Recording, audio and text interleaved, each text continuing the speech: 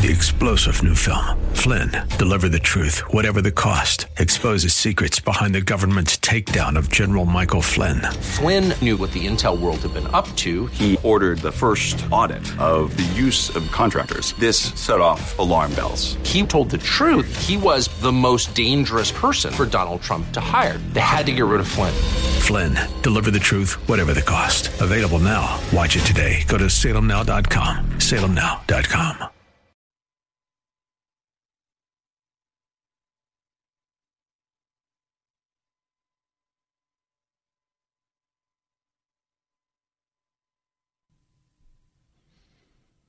Welcome back as we head into hour 3 this election day, November 3rd, 2020.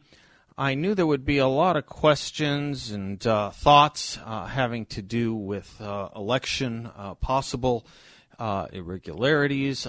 Certainly everything about this year has been irregular. That would be an understatement. And that's why I did not want to break our tradition of having Hugh Hallman with us in our third hour. As we do every Tuesday, usually with his son Louis, but just with Hugh tonight. Hugh Hallman is, of course, the former mayor of Tempe, a noted attorney in town, an educator. Hugh, thanks for joining us, even though I know it's remote. I appreciate you being with us today. It is an honor and a privilege. I am sorry Louis is not with us, but we are not talking mostly COVID. And he is actually doing a bunch of consulting work right now on some fairly sophisticated modeling. So he gets a night off. I am thrilled, however, to be with you on this historic election eve.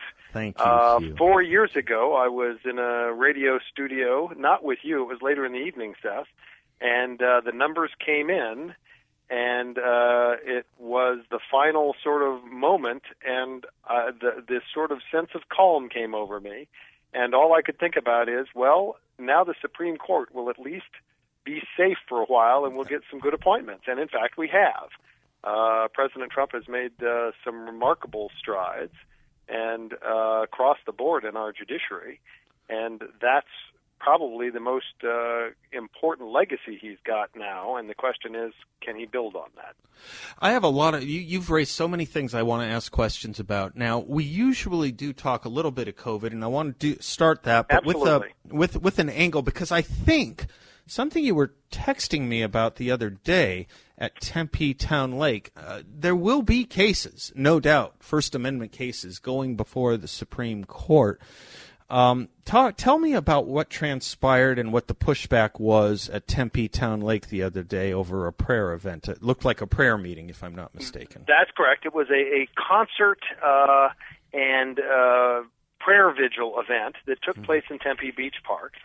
And folks on the left are absolutely outraged that the city of Tempe did not shut it down. And I am actually thrilled that somebody exercised some judgment and understood that the First Amendment is one of the most important elements of our Constitution. Yes, it was thrown in as one of the 10 amendments, but the reality is that that is the one that protects our freedom of speech, freedom of assembly, and freedom of the press, and that there are people in our country who now do not understand that primary tenet of our freedoms stuns me. So our newspaper, our state's newspaper record finally reported on it. I could not see any coverage on it until this afternoon when the Republic reported that a group that really started out of California, Christian worship leader, and I'm not actually sure how he pronounces his name. It's Feucht, F-E-U-C-H-T, started in California in response to that state's lockdown of religious services, and put together sort of a outdoor revival kind of activity. And it's taken place in other states, and on Sunday it took place in Tempe, at Tempe Beach Park. The reason I emphasize those words is because under our First Amendment and court rulings, as you know, as a great lawyer yourself, Seth, the Supreme Court's made it very clear that there is one place that is absolutely sacrosanct for gathering together and expressing one's views, including one's religious views, and that is a park. It is the consummate place where the First Amendment activity takes place. And the city of Tempe and its mayor are being beaten about the head and shoulders, mostly by the left, for refusing to shut it down. Now, the mayor obviously did not and does not ever have a role, having been in that job. Mm-hmm. You're not the one that enforces the law immediately. The police do. Mm-hmm. But somebody wisely understood that even in this COVID crisis that has been overplayed by many in government, the connection between the crisis and the ability to stop people from worshiping freely has been broken. And the case law, even in the state of Arizona, as a result of the governor's shutdown of Series 6 license holders, which are bars effectively, and house clubs and other things, the case law that's developed since August makes it very clear that the state is now skating on thin ice when it tries to impose these restrictions. And the governor wisely, in his executive orders, exempted constitutionally protected activity. And now the question is, how is it that people in our country don't understand that worship is one of the most protected First Amendment activities one can have? It's covered in 3-4 different ways in that provision. You can't establish a religion, you can't interfere with religion, and you have the right to assemble. Those are 3 ways. And then you have the right to speak. So all 4 of those protections in one amendment protect religious freedom. And that there's people in our society who say it's okay if you protest on behalf of Black Lives Matter, and a bunch of public health officials will say, well, that trumps any concern over COVID-19, but people who gather together freely in a park, in the consummate public forum, are criticized for daring to gather together to pray and celebrate their religious beliefs. And they didn't do so by complying with every possible health order that they might otherwise complied with. We give it, on the left, the right to protest. We joked earlier on in this crisis that we found the cure to COVID-19. It's protesting for Black Lives Matter. Right. Well, in this instance, you've got people on the right who gathered together to celebrate their Christian religion, and they're being criticized for having done so in a park.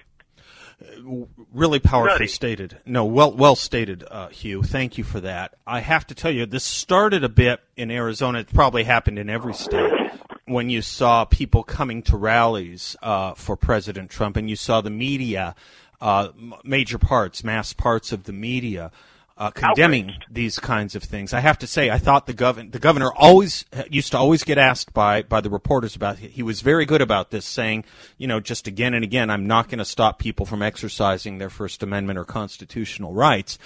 And it almost was an answer, Hugh. I mean, I can't speak for them. I can't get inside their heads.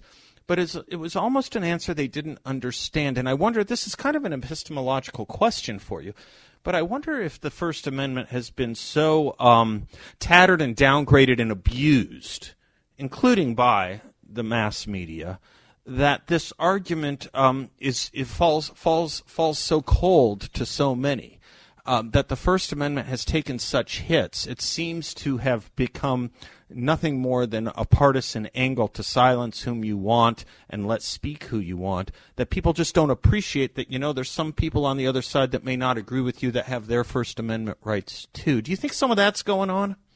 Absolutely, and in part it really started in the 1960s, and what has happened in our press and to elected officials as a result is part and parcel of that. What do I mean?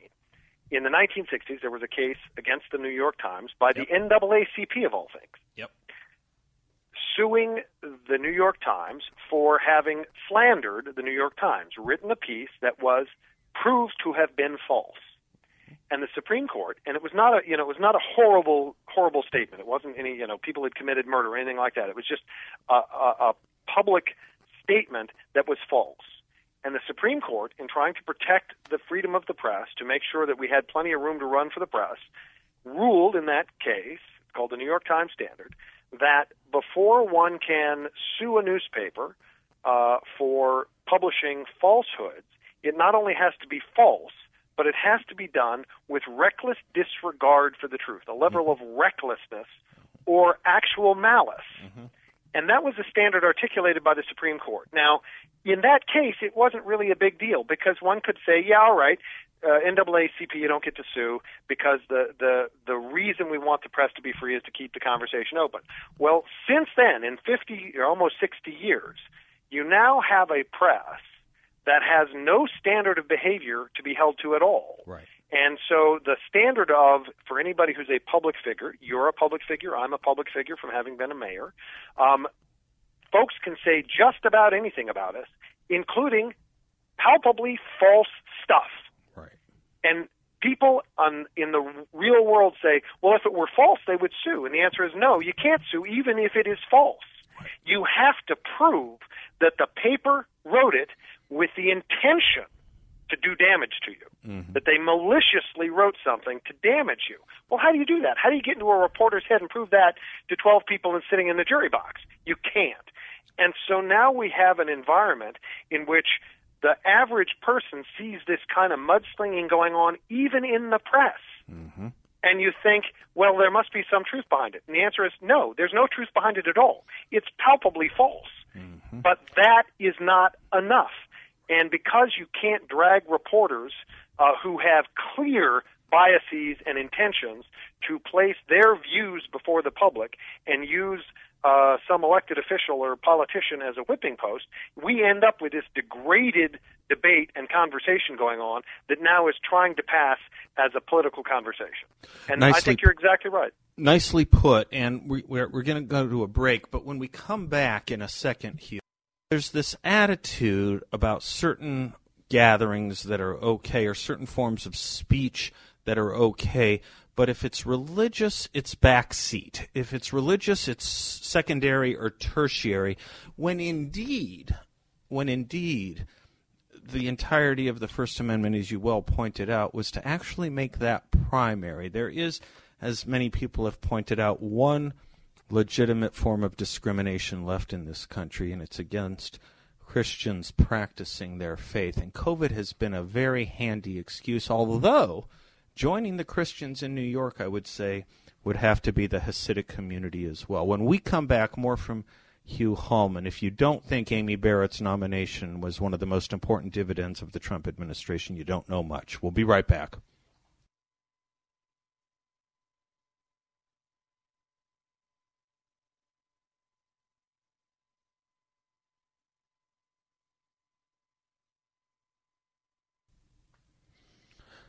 Welcome back to the Seth Leibson Show. Delighted to have with us Hugh Hallman, former mayor of Tempe, attorney at law.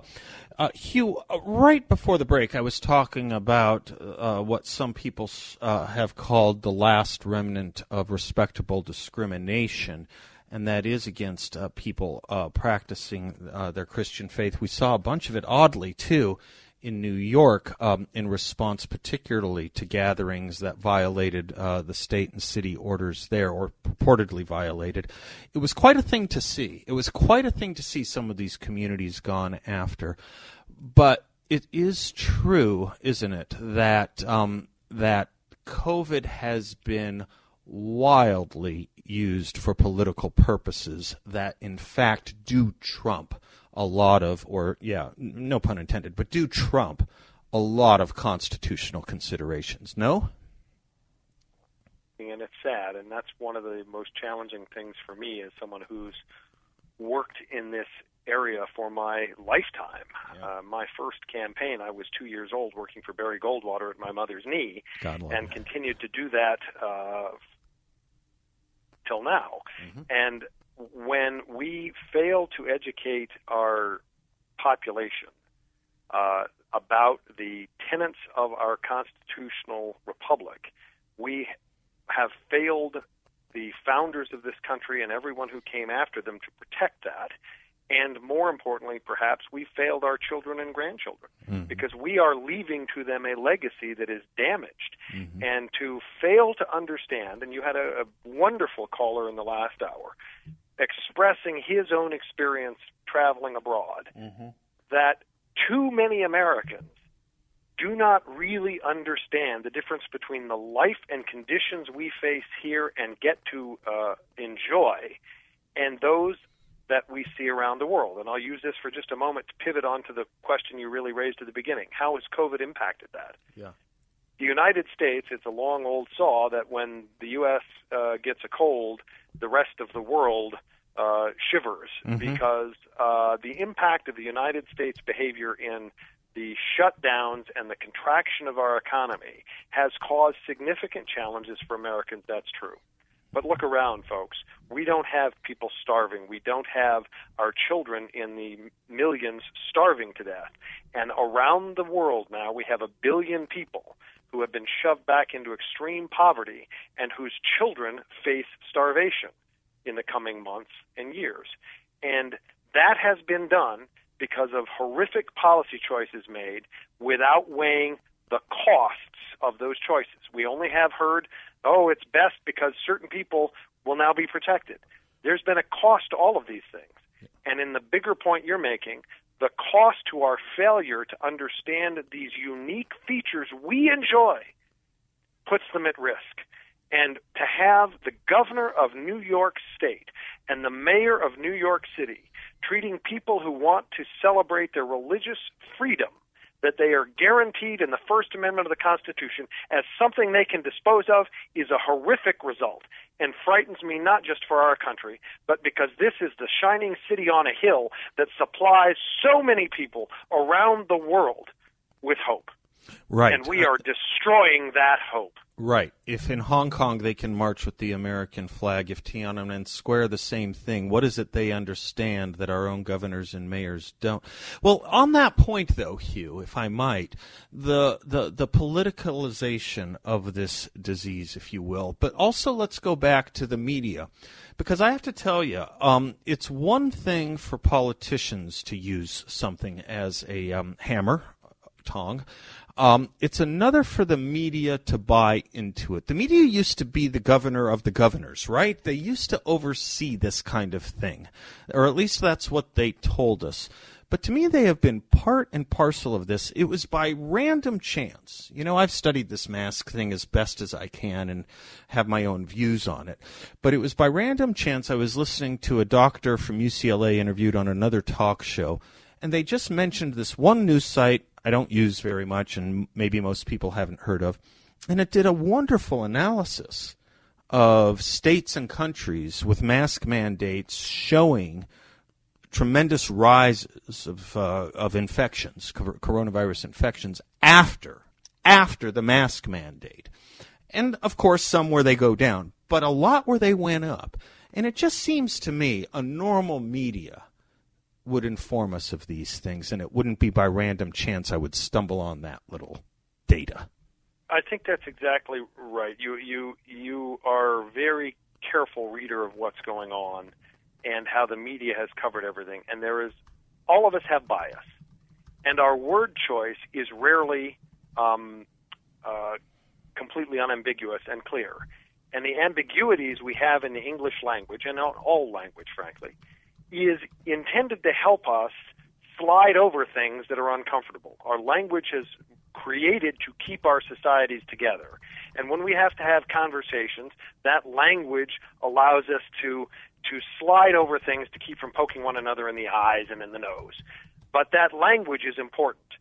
And we have been lied to, in my view. It's a dishonest statement to pretend that the press any longer doesn't have a real clear view that's spoken constantly and continuously. Let me just give you one simple example. Sure. The news story we talked about that has now finally been covered about a Christian music festival, and I'm quoting the headline, Christian music festival drew thousands to Tempe Town Lake without a permit and flouting COVID-19 precautions. Okay. Now, the word flouting isn't, something that doesn't carry a lot of weight to it, right. But here's the statement that's made in the story. I read it fairly carefully, and there's an attempt to give this side and that side. And it always annoyed me that reporters would pretend that the two sides are equally balanced and balance the sides even when it's clear that the facts don't support it. Okay, I get that. It helps make sure that both sides are properly, fully vetted. But here's an example. This is a news story. Hold the thought. Hold the conclusion. This is good. It's too good to rush it before the break. Can you hold that and we'll come right back on it? Of course I can. You know how this is. What do we call this? We have to take an obnoxious commercial break. It's called a tease because because the line I'm about to read you is fascinating. There you go. There you go. It's the Hugh Hallman Show. He and Seth Leibsohn will be right back.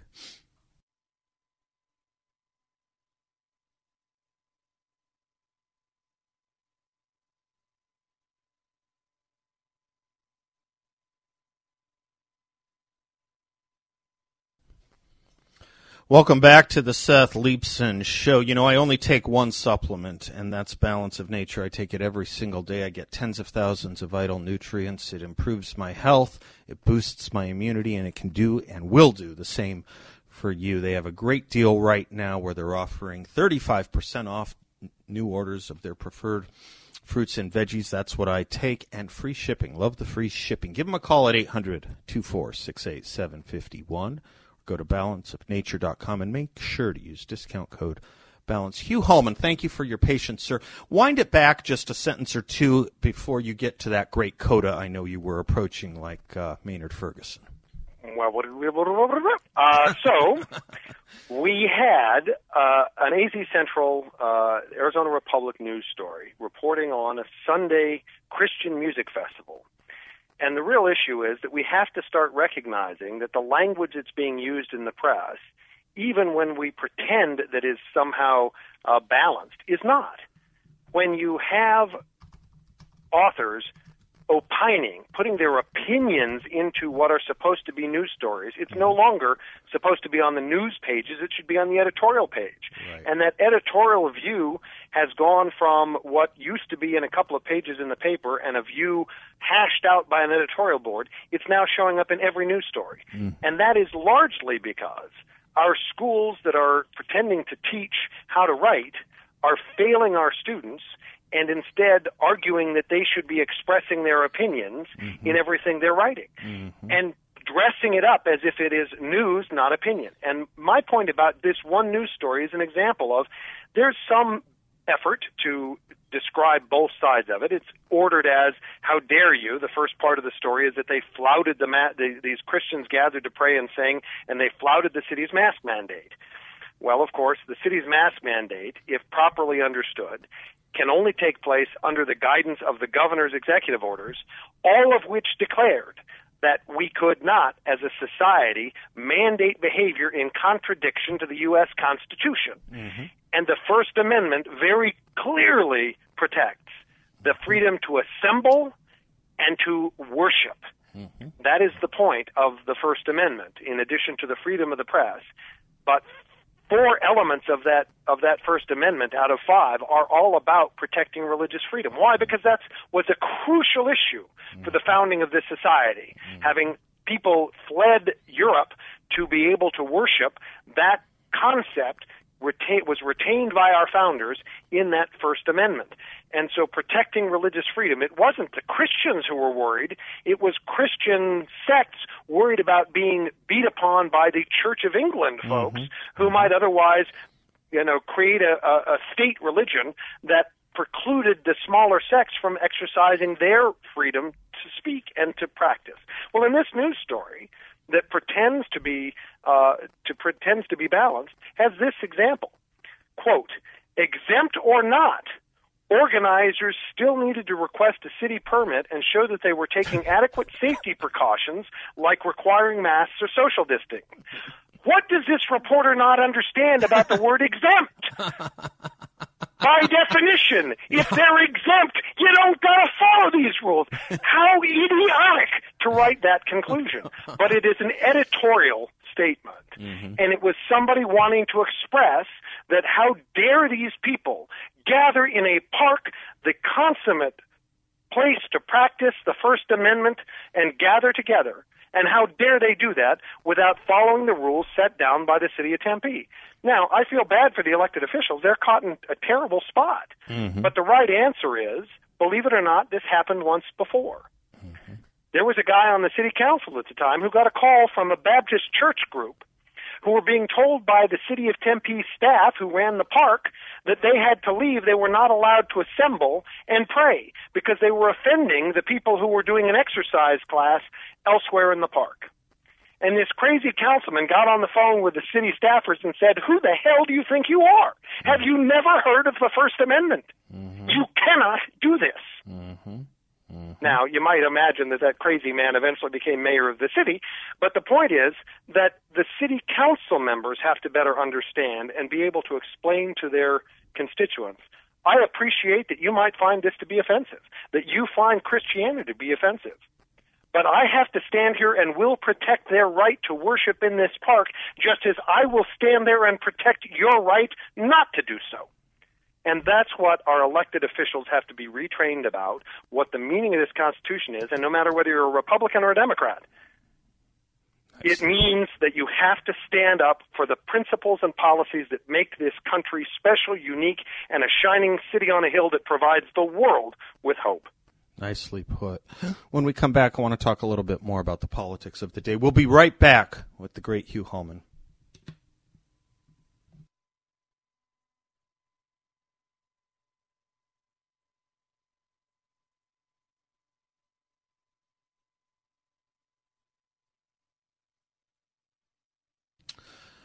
Little Delbert McClinton for you there. If you're thinking about selling your house, or if you're trying to sell your house and it's not going well, you want to call my friend James Wexler of JMG Real Estate. He is a friend, and he's done this for a lot of people I know. He is the real estate agent that sells more homes over $500,000 than any other agent in Phoenix and Scottsdale. He guarantees to sell your home at market value, or he will pay you the difference. No risk to you. He'll always let you out of a contract at any time if you want. I don't think you will, but he, of course, offers that, as he also offers to make you an upfront guarantee on your home within 24 hours, if that's more convenient to you. Give James Wexler a call at 480-386-0711, or reach out to him online at jameswexler.com. That's James Wexler, WEXLER.com. We're talking to my good buddy, Hugh Hallman. And Hugh, Election Day, a lot is involved in this. A lot has been poured into this. It looked from news reports earlier that the economy was the number one issue on voters' minds, but it hasn't been on the media. For the media, the number one issue has, of course, been SARS-CoV-2, as you call it, as it should be called. And the way that this has been made a political football to me has been maddening, and it's been maddening almost exclusively in one direction.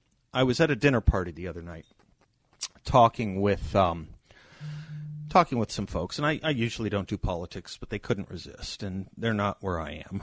And they were parroting the exact lines Nancy Pelosi and Joe Biden have both uttered many times, that Donald Trump is responsible for 200,000 deaths in America. And I said to them, did you ever see the report from Deborah Birx at the end of March, who said, if we do everything perfectly, we will get up to 200,000 deaths? No, hadn't seen it. The media is happy to report what Biden and Pelosi say to politicize this for a point, to an end, to a political result. They never fact-check Pelosi or Biden on these things. And it is amazing how much people do pick up on it and how ignorant they are on the full statistics and revelations that people like you and I have discovered for ourselves about this thing. Yeah, I think it's shameful. It is, but it's part and parcel of the same theme.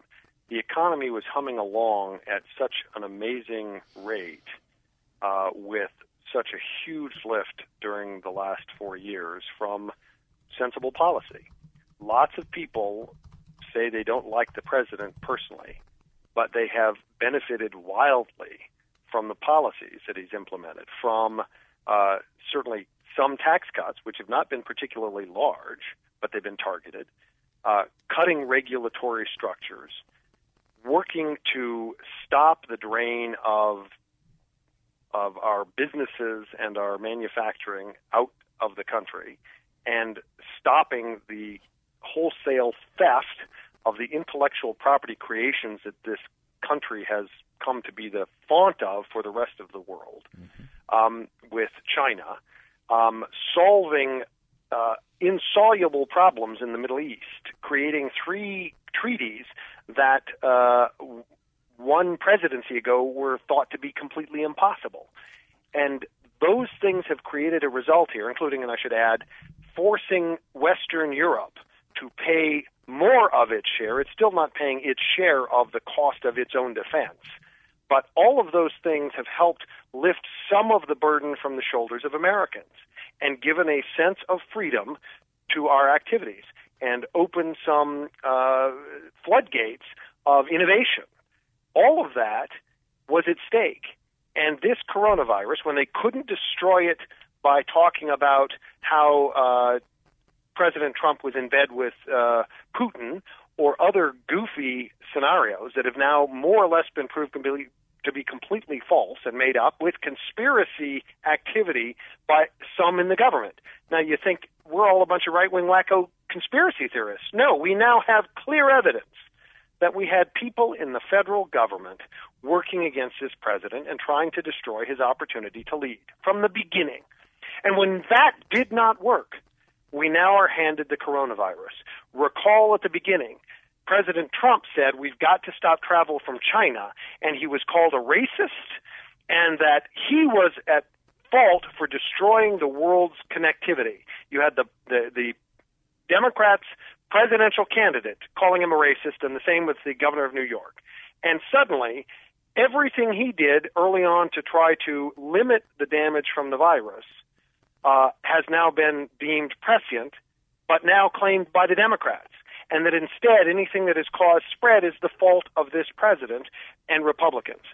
Recall just 3 months ago that the press was touting the 3 worst states in the country were Arizona, Texas, and Florida, right, all run by Republican governors. Right.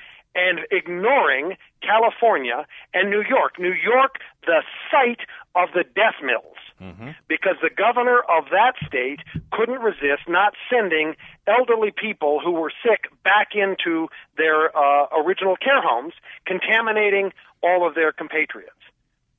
That's the environment which we're in. So when you couldn't destroy the economy indirectly through crazy stories, now we have this disease, and the drumbeat was, if we do not shut everybody into their homes, we will all die. And in fact, we now know, as you allowed Lewis and I to discuss early on, we know who's at risk. It's people who are 65 years and older. And the rest of us can be still out at work as long as we are cognizant of the fact that you can't go visit grandma then, or if you've got somebody with a health condition in your home, you've got to take different measures. And we can all take responsibility for doing that.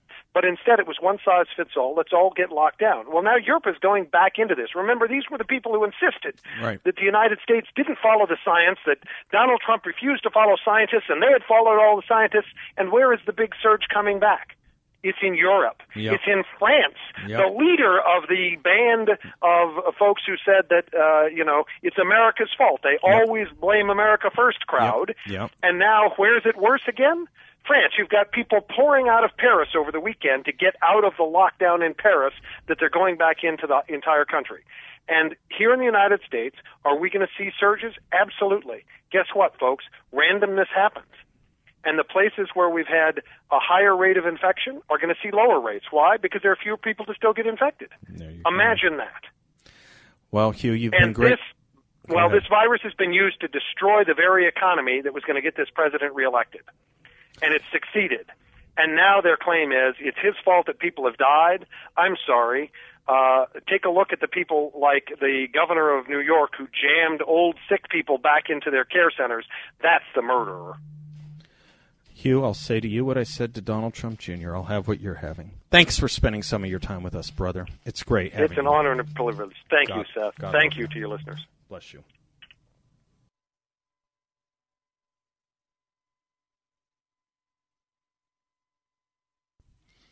Thanks for spending some of your afternoon with us on this most monumental of days. We'll know something tomorrow. We may not know everything. But whatever it is, we'll get through it together. If you missed my monologue, you never know. I do these every day. I never know what's going to strike and what isn't. I got more feedback on this than a lot in a long time. And they're always available at YouTube. Just go to youtube.com and put 960 The Patriot in the search window. Hit subscribe. It's all free. If you missed it, it's available there. But a lot of you wrote me saying, why don't you close the show today with how you closed your monologue, but in the original? And with that, I give you this. I walked through a county courthouse square. On a park bench, an old man was sitting there. I said, "Your old courthouse is kind of run down." He said, "No, it'll do for our little town." I said, "Your old flagpole is leaned a little bit, and that's a ragged old flag you got hanging on it." He said, "Have a seat," and I sat down. "Is this the first time you've been to our little town?" I said, "I think it is." He said, "I don't like to brag, but we're kind of proud of that ragged old flag.